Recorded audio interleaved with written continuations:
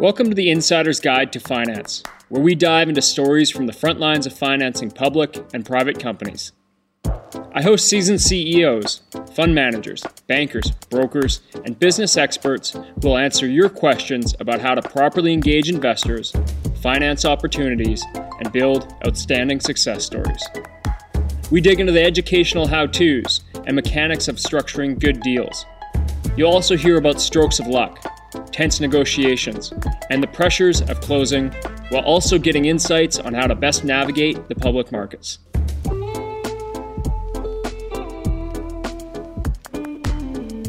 Welcome back to the Insider's Guide to Business. In today's episode, we're speaking with Anne Rosenberg. She's a Senior Vice President of Sustainability Solutions at Wood plc. They're a massive engineering firm with a global presence. Beyond that, she's got tremendous experience with the World Economic Forum, the United Nations, and 20 years at SAP, one of the world's global technology companies. Her focus is innovation, and her thinking is huge. So, without further ado, here's Anne Rosenberg. Enjoy the episode.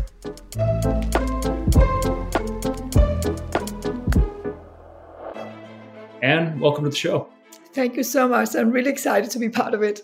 Yeah. Let's get into this. The best way to do this is to start with a bit of background on yourself, and then let's start to unpack all of these things because, you're such a futuristic thinker. You think deep into the future and are seeing things that a lot of people aren't, but we need some foundation. So over to you.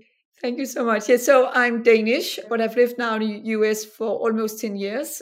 I started at SAP when I was, in my mid-20s and had the opportunity really to be part of the amazing evolution within technology that we have seen the last 22 years. And going from, there was a lot of constraints, how we use technology, to the whole, you could call it the exponential way of working with technology. So I was fortunate to move to Silicon Valley for around 10 years ago and really be part of, the whole singularity movement and this abundance and open mindsets, and also really learn how to do public-private partnership and collaboration. A lot of this you learn around the Stanford community, and also just, you can say, how people, instead of don't want to share good idea, but being in an environment where you share idea, where you build stuff together. So I would say I was very fortunate to be exposed to this in a number of years in Silicon Valley.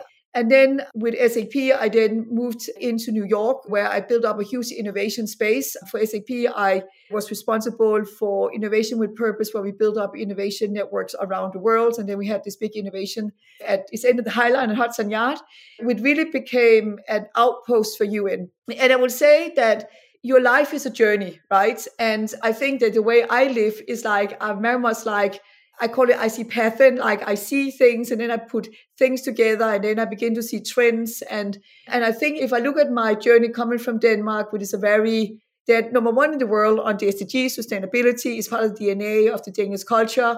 And then moving into Silicon Valley, where you learn this whole thing, abundance of technologies and idea collaboration and the kindness of how to operate with Stanford. And I actually just completed an education at Stanford where I recommended called Leads. And then at the same time, be in a great technology company like SAP in the last 21 years, you've been on a journey to see things. And if I try to break that down, is that when I came to Silicon Valley around 10 years ago, I would call that the innovation one time, where I see Silicon Valley, what they have learned rest of the world is with technology, you can build amazing things if you do it in a collaborative manner.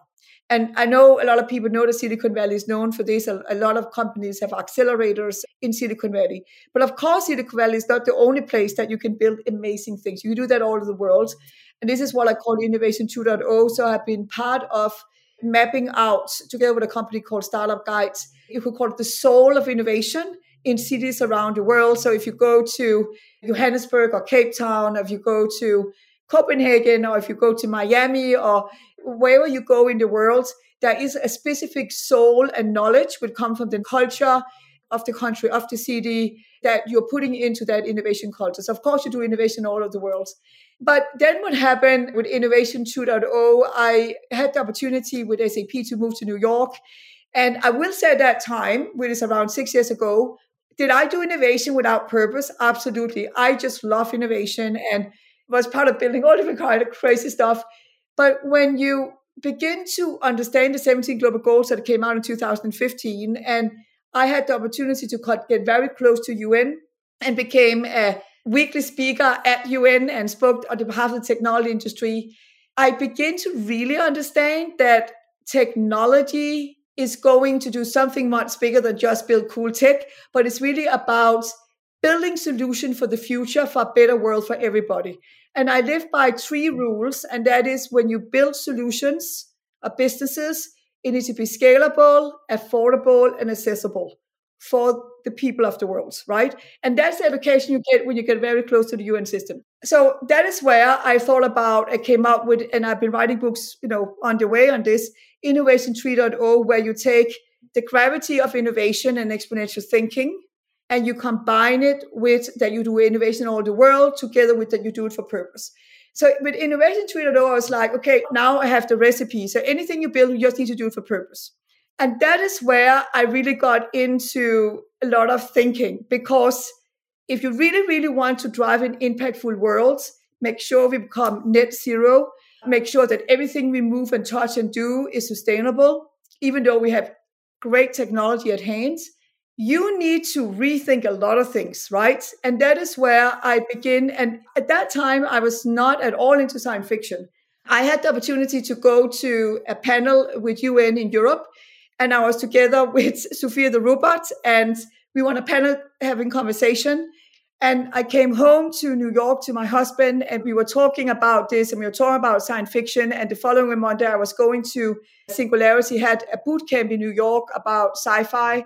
And I began to think about sitting with Sophia the robot, watching science fiction movies. Why is it that science fiction movies are predicting things that suddenly is available many years afterwards? So that team, my team in New York at SAP, I remember I came in, we run a lot of meetups at Hudson Yard at the big innovation space. I said, okay, this week we're going to see maximum science fiction movies. And we need to see that if we see a movie, is there like a parallel to something that exists today? And so we watched, from Star Trek to, all the great old science fiction, new science fiction movies. And we begin to map out things that exist today that was invented for many, many years ago. At the time, I was actually doing my green card together with my husband. And we went to this green card doctor, I remember, on Manhattan, who had this big screen with Charlie Chaplin for 1928. And it was about the modern machine, right? Even at that time, they had futuristic ideas that we today actually now have available. So there are so many parallels from the science fiction movie to today, that product that exists. And that is where I created my science fiction book, which is not for movie makers. They're, of course, allowed to read it, but it is really for the enterprise businesses, for corporations. So I came out with that book and I did a TEDx on it. And I did that. And it came out for 2 years ago, before the whole world went crazy on being committed to 1.5 by 2050. What is interesting about this is that if you just go a couple of years back, not many CEOs did that bold mission statements, right? So my whole idea about the science fiction book was to say, if you can have a sci-fi mindset, plus the exponential technologies, plus that everything you build, you do it for purpose, we are able to come up with solutions that will make the world sustainable. So I would say that's my journey, you can say, and the way I think, and I know we'll get much more into that later in the conversation, but that's my background. So I'm very much like, I observe and put patterns together and then begin to think about, okay, what does that mean? How can we solve that? So in my world right now, we live in Innovation 4.0 world on our way to Innovation 5.0. Wow. As we joked around, you feel like you're a bit behind the curve with some of this, as you were saying earlier, and I feel like I'm living under a rock, but perhaps we'll start to uncover that. But I want to dive into a few things you're saying. Let's go a little further on the science fiction thinking. And one thing that I think it was another guest that we had on said, we're talking about books he'd read.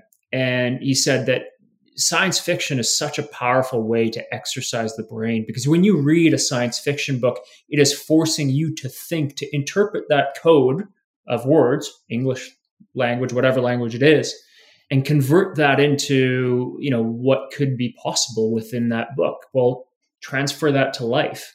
And so I see a lot of interesting things there. I want to ask a question, though, about this is when you push forward with innovation and science fiction thinking, where do you connect the profit motive? And is purpose replacing profit motive? And as a finance guy, a public markets finance guy by background, you look and you go, well, we're ultimately responsible to the public markets. And I know that's old school thinking, perhaps 1.0, especially with the push of ESG. But if I brought it back to innovation thinking, pushing the envelope, and the profit motive, how do you connect those? And do you have any examples that have just proven out?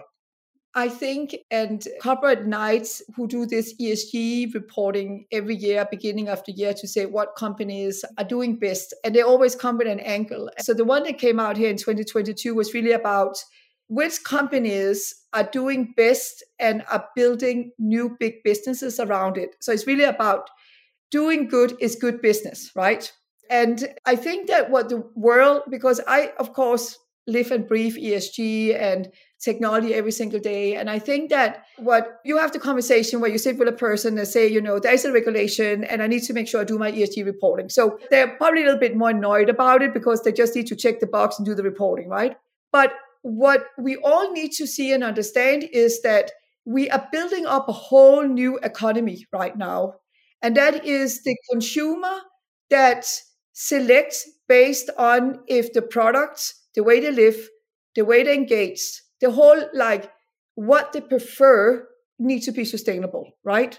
So there's a whole new economy. Secondly, and next to that, what is happening is that there is corporations that are deselecting and selecting new collaboration partners based on if they are fulfilling a sustainable way to run their businesses.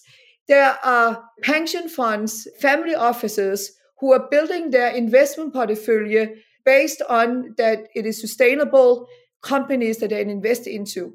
I think that there has been a groundswell movement where you're seeing more capital move in towards corporations that are pursuing an ESG initiative and legitimately, right? Not just greenwashing. And that in essence, perhaps not the best analogy, but it pours gasoline on their fire of building something more sustainable that has a better purpose.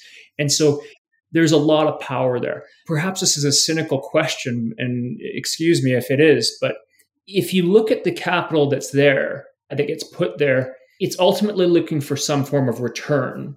And will that only be sustainable when times are good? What happens when we move into a recession?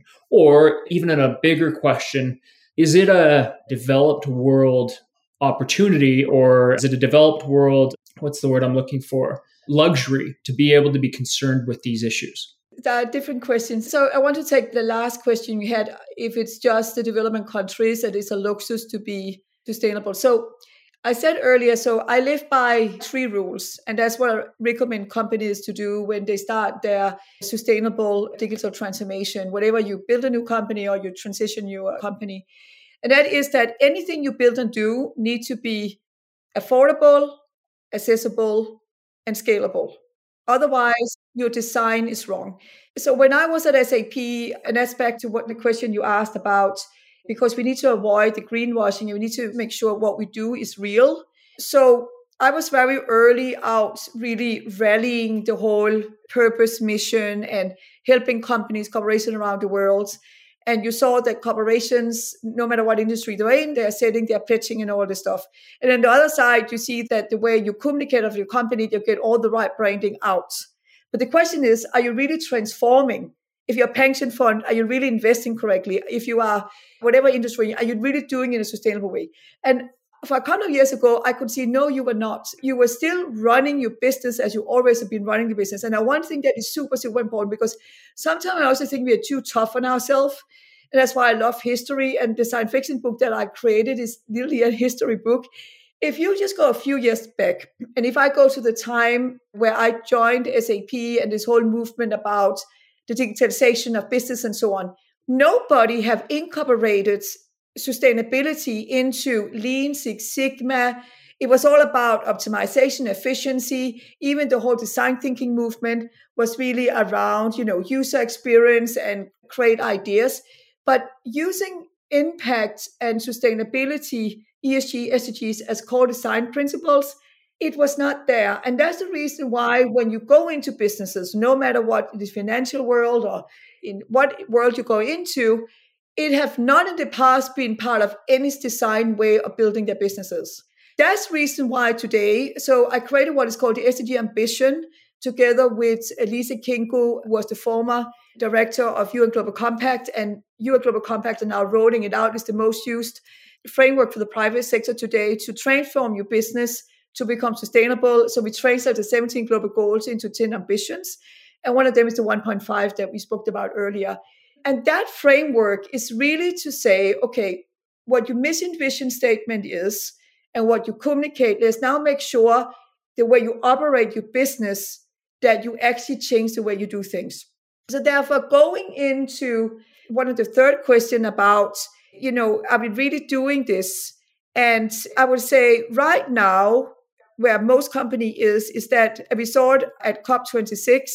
Right now, companies have got their pledge right. They have set their ambitions for the company.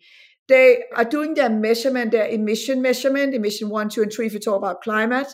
They are rolling it out within their companies. So they are really you can say, really get it implemented into the company. And they are looking at, how they build buildings, how they produce their product, how they invest, how they run the technology. Everything needs to be looked at. And here the important thing comes, because it is complicated. If you look at where I'm working at Wood, which is all about the digitalization and also working with renewable in the whole energy sector. We are talking about, and I have, because I've been in tech in so many years, I've been part of digitalizing many industries. But the whole energy sector is a very old sector and it hasn't been digitalized. It's been very traditional for many years. So at the same time, you have this pressure coming in on the climate. At the same time, we are digitalizing a sector that hasn't been digitalized before. And if you go in and you look at this, and this is where I love science fiction thinking, that's why I'm calling about Innovation 5.0, that I didn't know about when I began to work with science fiction thinking, is that we are going in and working with a climate change, which is really about everything change, and digitalizing the most impactful industries that everybody's impacted by. You can't do that overnight. It's going to take years. If you look at some of the most mature digitalization within the energy sector is hydrogen, for example, right? That you can scale. But if you go into solar and wind, that Denmark is very known for, this is still mature, but it's not in a scalable way yet. But this is what is being scaled now. So in the next 5 years, you will see huge wind and solar and hydrogen projects all over the world. But it's a big project. It takes time. So going back to the investment around this here, what I think is super exciting, you have an industry that is being digitalized. At the same time, if you look at the venture funds, you are seeing that there is a number of new funds where the money comes, of course, from different channels that is literally just focusing on building new, focus on building the whole big wind project or solar project. And I think that is a very interesting change that we're seeing in the energy sector. So it's not just built on the old economy, but you're seeing a whole new economy within the energy sector. Yeah. So I didn't mean to stop you there, but something that, as you've been talking through this, that I keep thinking about is that if you were to think about kind of business models over the years, kind of let's use a 1.0, 2.0, and 3.0. 1.0 was about, here's a problem, here's your solution. We don't care about the user experience. You just pay us and you get your problem solved. And then we moved in and technology came through and people started to realize if you have a better user experience, you get more engagement. We can scale better. We can go further. We can go faster. So, just as a bit of an analogy there. And now what I'm hearing from you, and I started to think about, is that when you look at purpose-driven and you start to work on the metrics that you hold and those pillars, that becomes that next phase. And it's the next nuance of delivering a better product. And with that comes more adoption and better problems solved at a better level. Do you follow that? Yeah, I love what you're saying. And that thinking, I wish everybody think like that, because what I always say to people, in the end, whatever you live for 100 years ago or you live today, there are some totally basic things that you need as a person. And I use the Maslow's pyramid, right? And that is what we all were challenging on during COVID also, because we were threatened with our health, right? But whatever you live for 100 years ago or you live today, right? You need a place to feel safe. You need to socialize with people. You need food. There's certain things you need. Then, because we live today in 2022, we have explored and learned and evolved over time that we can do things in another way today that we could do for 100 years ago. But it's still the same needs we have, right? This is the same thing that we need every single day. So that's the reason why I'm telling that the life is a journey and enjoy it. Because if you look at the speed of technology, and we spoke about it just before we started recording, we are going now from Web 2 to Web 3, right? And the Web 3 movement started really probably also earlier, but 2017, the whole blockchain conversation came out and cryptocurrency came up. And now you see that there's a whole, I call it I say there are two worlds now. There's the Web 2 and the Web 3, where you are coming in with a DAO, with this decentralized way of thinking and organizing things. It is about that you are launching, and you have the parallel universe, which is the metaverse, linked to your brains. So, for example, if you're a filmmaker, you launch your film, but you also launch the metaverse. If you like doing Fashion Week, you have in the Decentraland, you have the fashion district. So you launch the fashion in real life, you launch the metaverse, right? You can say, and then you say, well, why is that important? But we need to understand, we as human beings, we are being very, you can say, sophisticated in the way we engage. If you think just like 5 years ago, right? Or just before COVID, how much don't we use social media now, and how much don't we communicate in a digital way? But if you look at the metaverse, it's like the next level of, I don't just want to sit and communicate. I want to be in it, right? I want to have my avatar in it. Yeah. I want to add to that in the sense that the speed and the sophistication in which we are communicating and engaging with our world between now and 100 years ago is so vastly different. In my view, it becomes more and more refined in how we engage with our environments. And it just happens that the environments now, we have the offline world and the online world, or online worlds. And so that's kind of what I'm hearing from you and starting to internalize, is this kind of speed and sophistication which we're able to engage with online. Just for our listeners, can you define Web 2.0 and now Web 3.0? Because I really want to go deep down that conversation with you.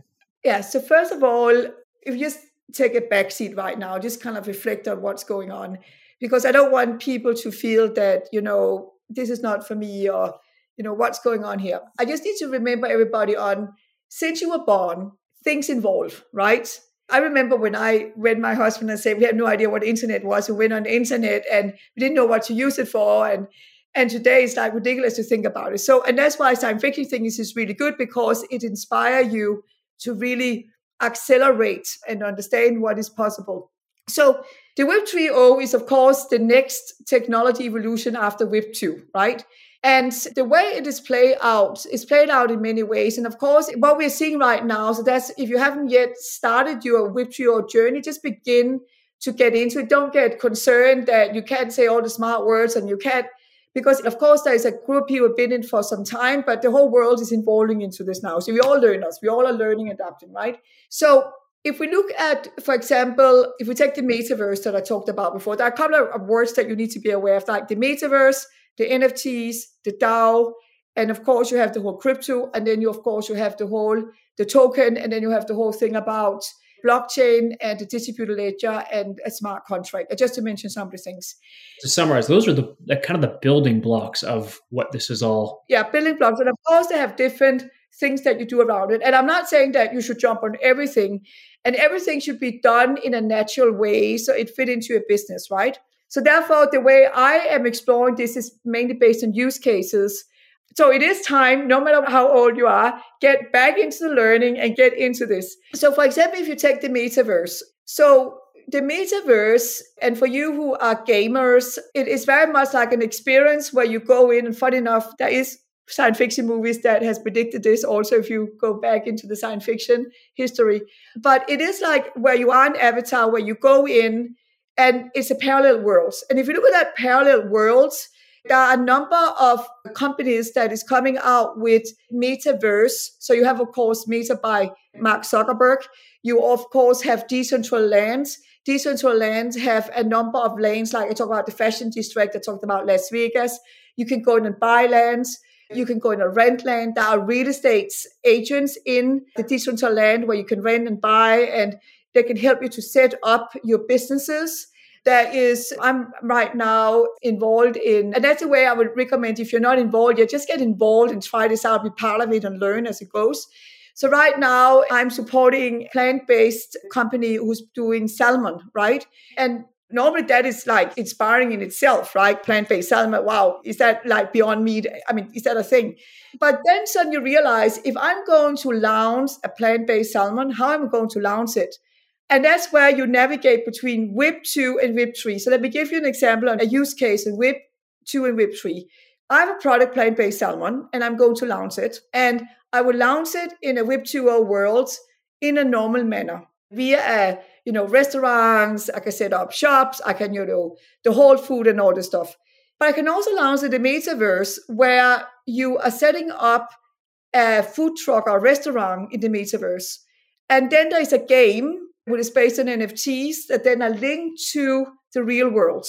So suddenly you are launching and you have chef and recipes and people are walking around it's called the future food world. You're walking around and learning about new way of eating and you are visiting different places and exploring, but it's linked to the real world. So that means that you have two go-to-market strategies. The same thing if you are in music and you are launching some new music, you will of course launch it, go on Spotify, and you will get it out to concert and so on. But now what people also do is that they do concert in the Metaverse. There's something called I'm a Metaverse artist, right? So you do it. And the same thing if you go into art and painting, you do it in the real world and you do it in the Metaverse. The same thing in fashion. You launch on the runway physically, you put it into the different shops, do events, fashion shows, and do it in Metaverse. So that's an example. The same thing if you look at the NFTs. So you link the NFTs to this, and the NFTs is really a digital piece. It could be art, it could be music, it could be a membership to a club. So there's all different kind of way to use the NFTs. And then people are doing what they call NFT drop parties, where you drop an NFT. So for you listening to this podcast, you begin to look for NFTs drop party events. So that is a new way of launching communities and also buying into digital arts and so on. It's a whole world. But the same thing for the Metaverse and for the NFTs, we are exploring a whole new way of navigating. And then also when you look at the DAO is really like, you will see many more funds and foundations are based on the DAO philosophy about decentralized ways of decision making. So you can say it is a new world, of course, based on the Web3 technology and of course supported by blockchain and the way we use the distributed ledger. So it's a world that moves really fast. It's a world that gives you what I love is new business model, new opportunities. And you talked to me about before, but is this just a thing or is there really like, what is the motivation for a company to go into this? There's a whole economy there. The economy in the Web 2.0 world is massive of opportunities, right? Yeah. Do you have any statistics on that? Because I saw some that kind of blew my mind. I can't recall them, but it was... Citibank came out with the number that in 2030, I need to look up the number, it's like $1 billion forecast for Citibank for 2030. And the way people should think about this here is like, but where did that come from? It's like a whole new economy and opportunities that you can build your business into. It's the same thing, the sustainability world have the same thing. So if I'm a company and I'm a Web 2.0 company and I'm not in the sustainability space, the way you should look at your investment, because I know a lot of companies are thinking, okay, it needs to be sustainable. It's a lot of new effort. What do I gain of this, right? So people need to turn it upside down and say, there's a whole new economy around sustainability that I can tap into. And there's a whole new economy for the Web 3.0. So I need to get in and get engaged into those economies and drive my business. It doesn't mean that you just need to leave the Web 2. Right now, you need to navigate across the whole thing because it will take years to do the transition. Yeah. I feel like I'm about to engage in some scientific thinking here, or science fiction thinking, but is it possible that some metaverses could become effectively almost countries in themselves? would you get to a point where the economies within them could have enough sway and enough power to influence other country decisions?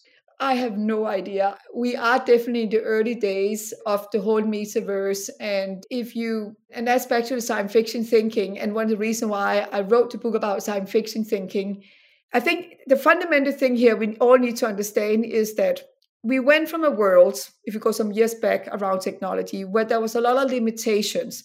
So we were just happy that we could do something, right? My Skype call worked. Yeah. The whole thing is flipped around now, that you can do anything you want. And what happens when you can do anything you want? You need to figure out what you want. That's one thing. And then the next concern you have is, are you coming up with the right big enough ideas? Is the idea big enough, and does it have enough impact?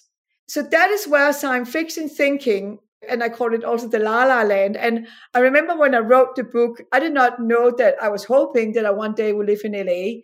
But I knew that the only place in the world where it's okay to be a little bit like, go into a room and say, let us activate our science fiction mindset, and just like, it needs to be like a La La Land. I mean, walking into a boardroom and say this, they would kind of think, what is going on here? But it's okay in LA because the world of movies is the world of music. And I also think, I don't have the stats on this, but it's interesting to see how the whole Web 3.0 world are ramping up in LA. And I do think it has to do with, do I dare to think like this, right? Do I dare to come up with enough crazy ideas? So the whole idea with the science fiction thinking, I remember when I wrote the book, this is the story of my life. I'm always too early with stuff, right? So I came out with the book and it went fine. And I did the TEDx and people liked it and it's fun and so on. But the last year, I've got so many people who have approached me. And it seems like I was probably 2 years too early to come out with a science fiction book for the corporate world. But now people are like, oh my God, how do I come up with ideas? So the science fiction thinking is really like, you go on a time traveling to 2050. Oh yeah, is that right to do now? I think so, because that's what we are pledging up. I want to be net zero by 2050. Okay, that's great. How would that look like, right? More or less every single CEO in the world have done that. But how would it look like? What would that mean? So now that is actually what the book that came out for 2 years ago write about. It right, you are in 2050. It actually says you are in 2030, you are in 2040, you are in 2050. Turn around and write down how would you like it to look like. And then begin to do your time traveling, go back in time. Every single company who has done a commitment on net zero are doing this right now. They're doing roadmaps. Like, what are we able to do in 2030, 2040, and 50?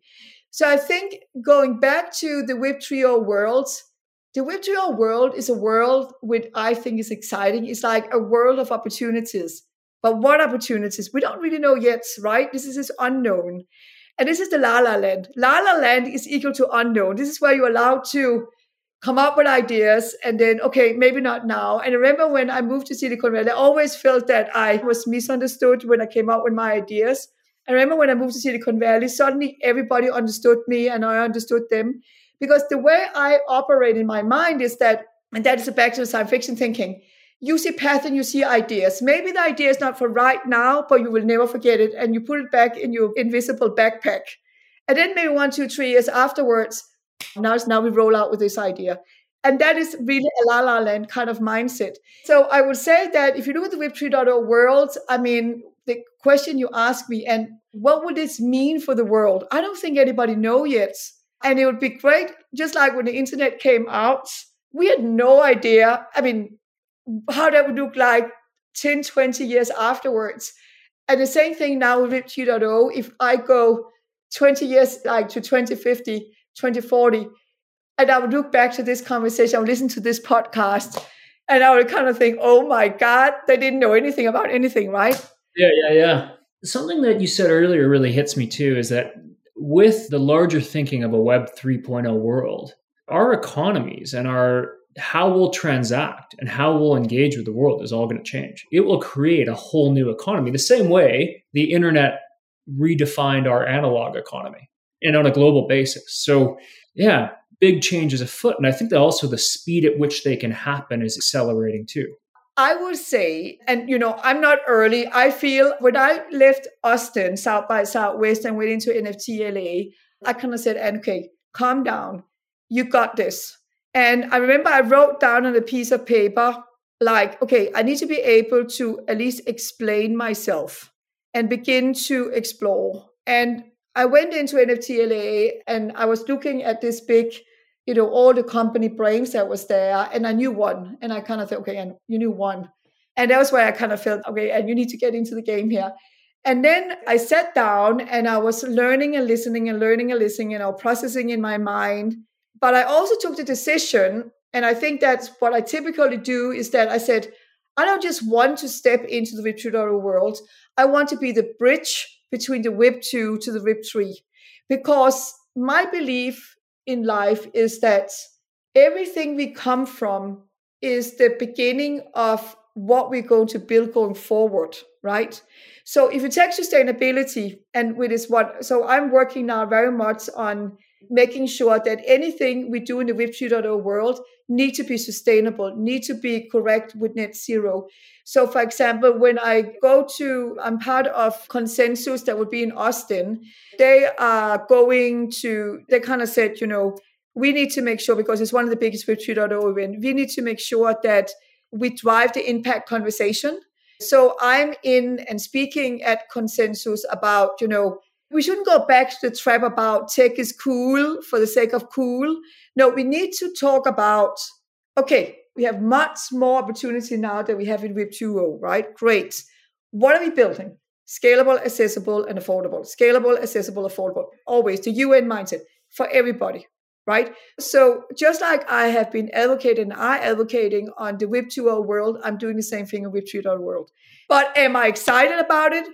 Oh, so excited, because it's more or less like when you are like a science fiction thinking person like I am, it's like, okay, I just got some proof and some more capabilities of building something which is more incredible to do exactly what my passion is about, what every passion is about, is to build a better world. Like, we have a climate crisis in front of us.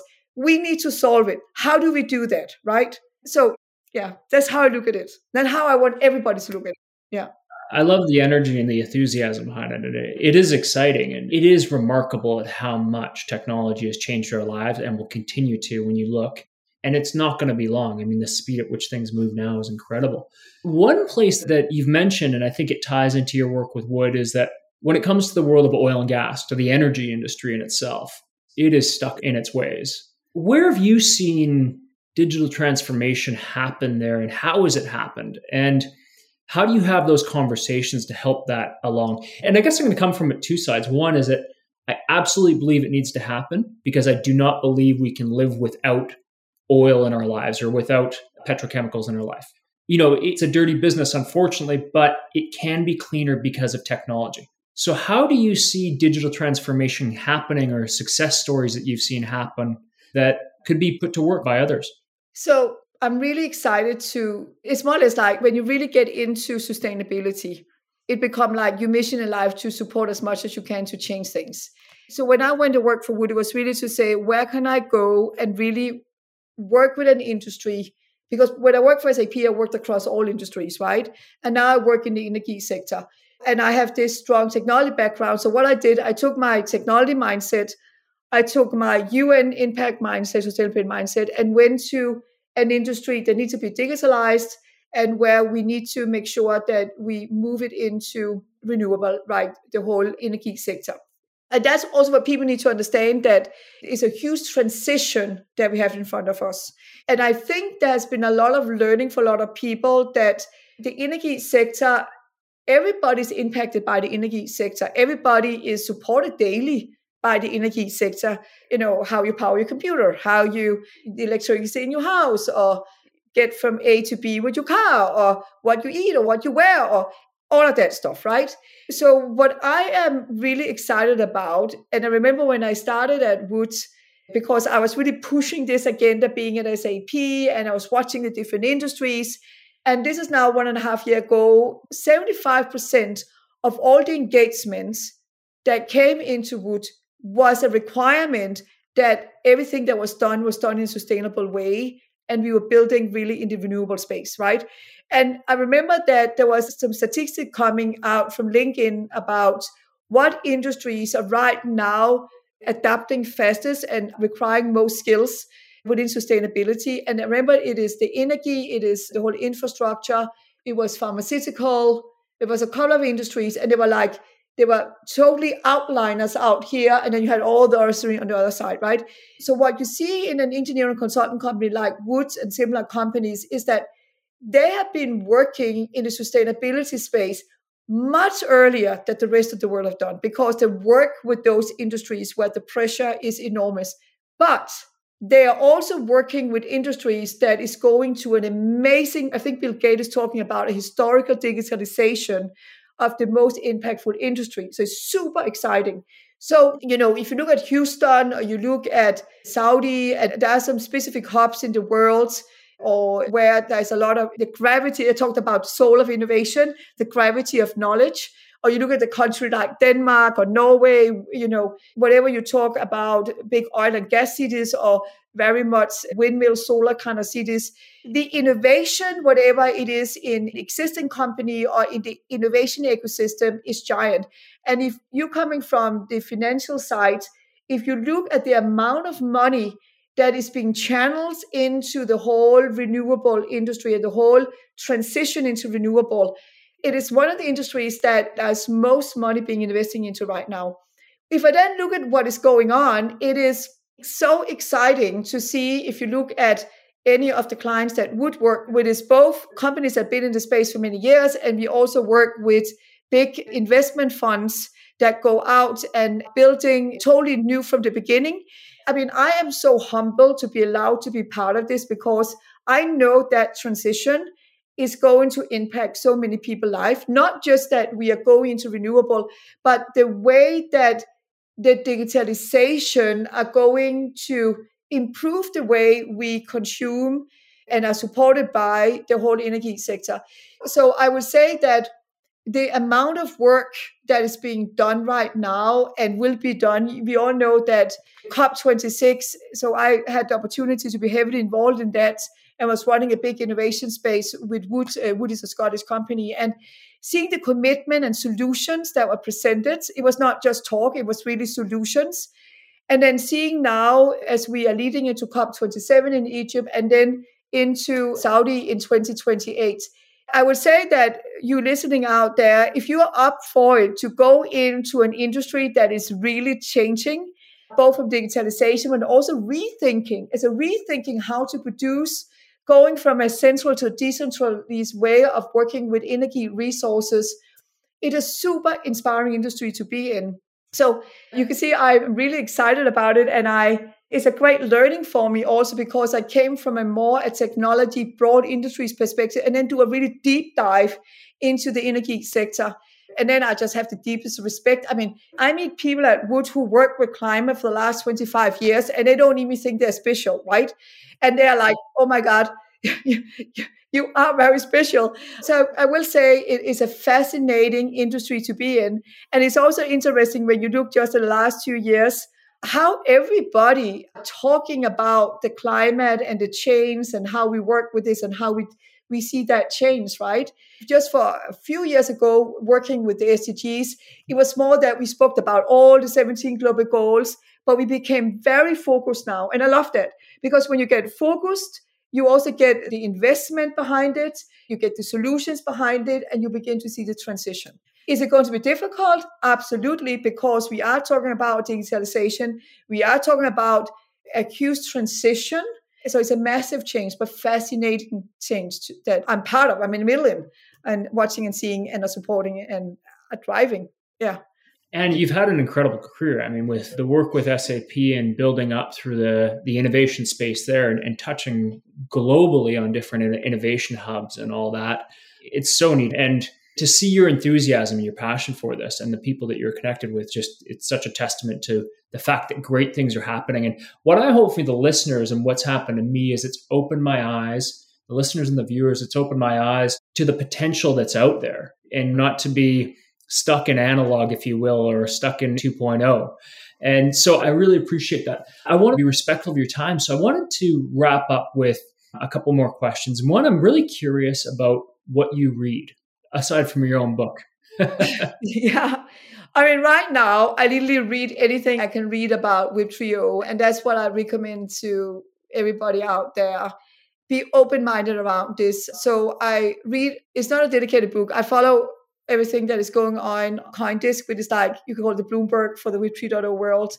I read anything. I'm signed up to all different kind of things that I'm reading about. There's like this Metaverse newsletter where you get like the summary of the latest great in the Metaverse. So right now I'm very deep in that. Sorry, what were the names of those? CoinDesk. It's CoinDesk. CoinDesk. A news within the Web 3.0 world. Then I would say from sustainability, I'm very selective because what happens when sustainability and this whole movement, which is great, and finally went to mainstream. And that is what we've been waiting for a couple of years. But that also means that there's a lot of information out there, which is great. But, I'm always saying when people ask me, so who do you work for? And I work for Wood, but I always see that my role in this world is to try to really do as much impact as I can. So I'm kind of saying I really work with the agenda of UN, right? That's my leading way. And then I work for Wood where I'm able to really bring that into what we spoke about earlier.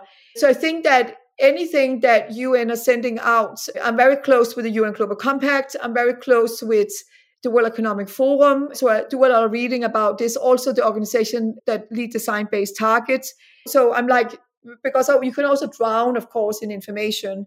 And then, I would say that, of course, then when the IPC report comes out, so I have like my different things that I read and learn. And then I just want to say I just completed, because I don't know, I love learning and exploring, and a big thing most people are in the world of Stanford. So because I'm not traveling as much, I don't think anybody have done during COVID, I took the opportunity to, and I just graduated last week, to take a half-time study at Stanford on lead, because I kind of felt, you come to a point in time where you kind of think, okay, the world has been set upside down. Okay, so you cannot just do as you used to do before. So Stanford have this course that is called LEAD, L-E-A-D, that literally bring you into this new world. Anything that you need to do in driving businesses, build businesses, storytelling is a management education, but a management education for the sustainable Web 3.0 world. That's really what it is. It's like bringing you into that. And I also think it has to do when you ask about what you read and what inspire you. And I know, I've been around for many years, but you can never stop learning. And I think that it's a gift. It's such a gift that you now on a sustainability Web 3.0 journey. It's just a gift to be able to learn and be part of that evolution, right? Yeah, so that's my recommendation. I would probably study sustainability, very selective, get the right sources, and then literally deep into the Web 3.0 world and just like explore as much as you can. Yeah. And then, of course, just accept that when you watch a science fiction movie, it's really good for you, but never ever, and that's the thing with the metaverses, because they also exist. Anything you do in life with the science fiction mindset and Web 3.0 world, always do it according to the 17 global goals. Always, always, always, right? Everything you do, accessible, scalable, and adaptable. Always, always, always for the humankind, for everybody in the world. That's important. Wonderful. And thank you so much. And I just wanted to, we'll put it in the show notes for sure, but where can people follow your work? Because I know you're very active on Twitter. Yeah, I have a site called rosenberg.com. And I have like where I speak and what I post and books. And I have a site about what I prefer of cool events to go to. And remember, this is not about me. This is how I see the world. I would say to any person, your life is a journey, and then just open your eyes and think about what you see. And even though that you've been in the game for many years, just step into the new thing. It's not like that the Web 3.0 world is just very super young people. It's not. There's nothing wrong to go into the Web 2.0 right now, no matter what background you have. It's just like going into investing. You don't need to be in finance to go into investing or to build a startup. You don't need to have done that from the beginning. Everybody can go in and become a startup. It's more or less that everybody can go in, like I just did an education at Stanford. Your life is an exploring phase to the end, right? I think that's a good way to look at the life, because it's such a blessing and so inspiring. I mean, the Web 3.0 world sustainability, when I started that journey, and I did not start on the sustainability journey. When I was in Silicon Valley, I was just into exponential technology, full stop. Excited about that, right? And then I suddenly realized, became super embarrassed about, oh my God, am I building a solution that is not supporting a better world? Oh yeah, you are. You need to change that. So at the same time you're going through life, reflect on, and also don't be embarrassed about saying that, okay, I didn't get it right, but there was a reason why I didn't get it right, because that was not what we focused on, right? And you should do that through the entire life. Yeah. And then see opportunities. I think that's a remarkable philosophy. I've really enjoyed my time. Thank you so much for this. Thank you so much for the opportunity. Thanks for listening to this episode of The Insider's Guide to Finance. If you enjoyed what you heard, please share this with your friends and colleagues so they can benefit as well. You can also subscribe and leave a review on iTunes or the Play Store. Your support there is really appreciated. For future episodes, if there's a question, topic, or specific person you'd like me to interview, feel free to reach out. You can connect with me on LinkedIn or through my website at creativereturn.ca.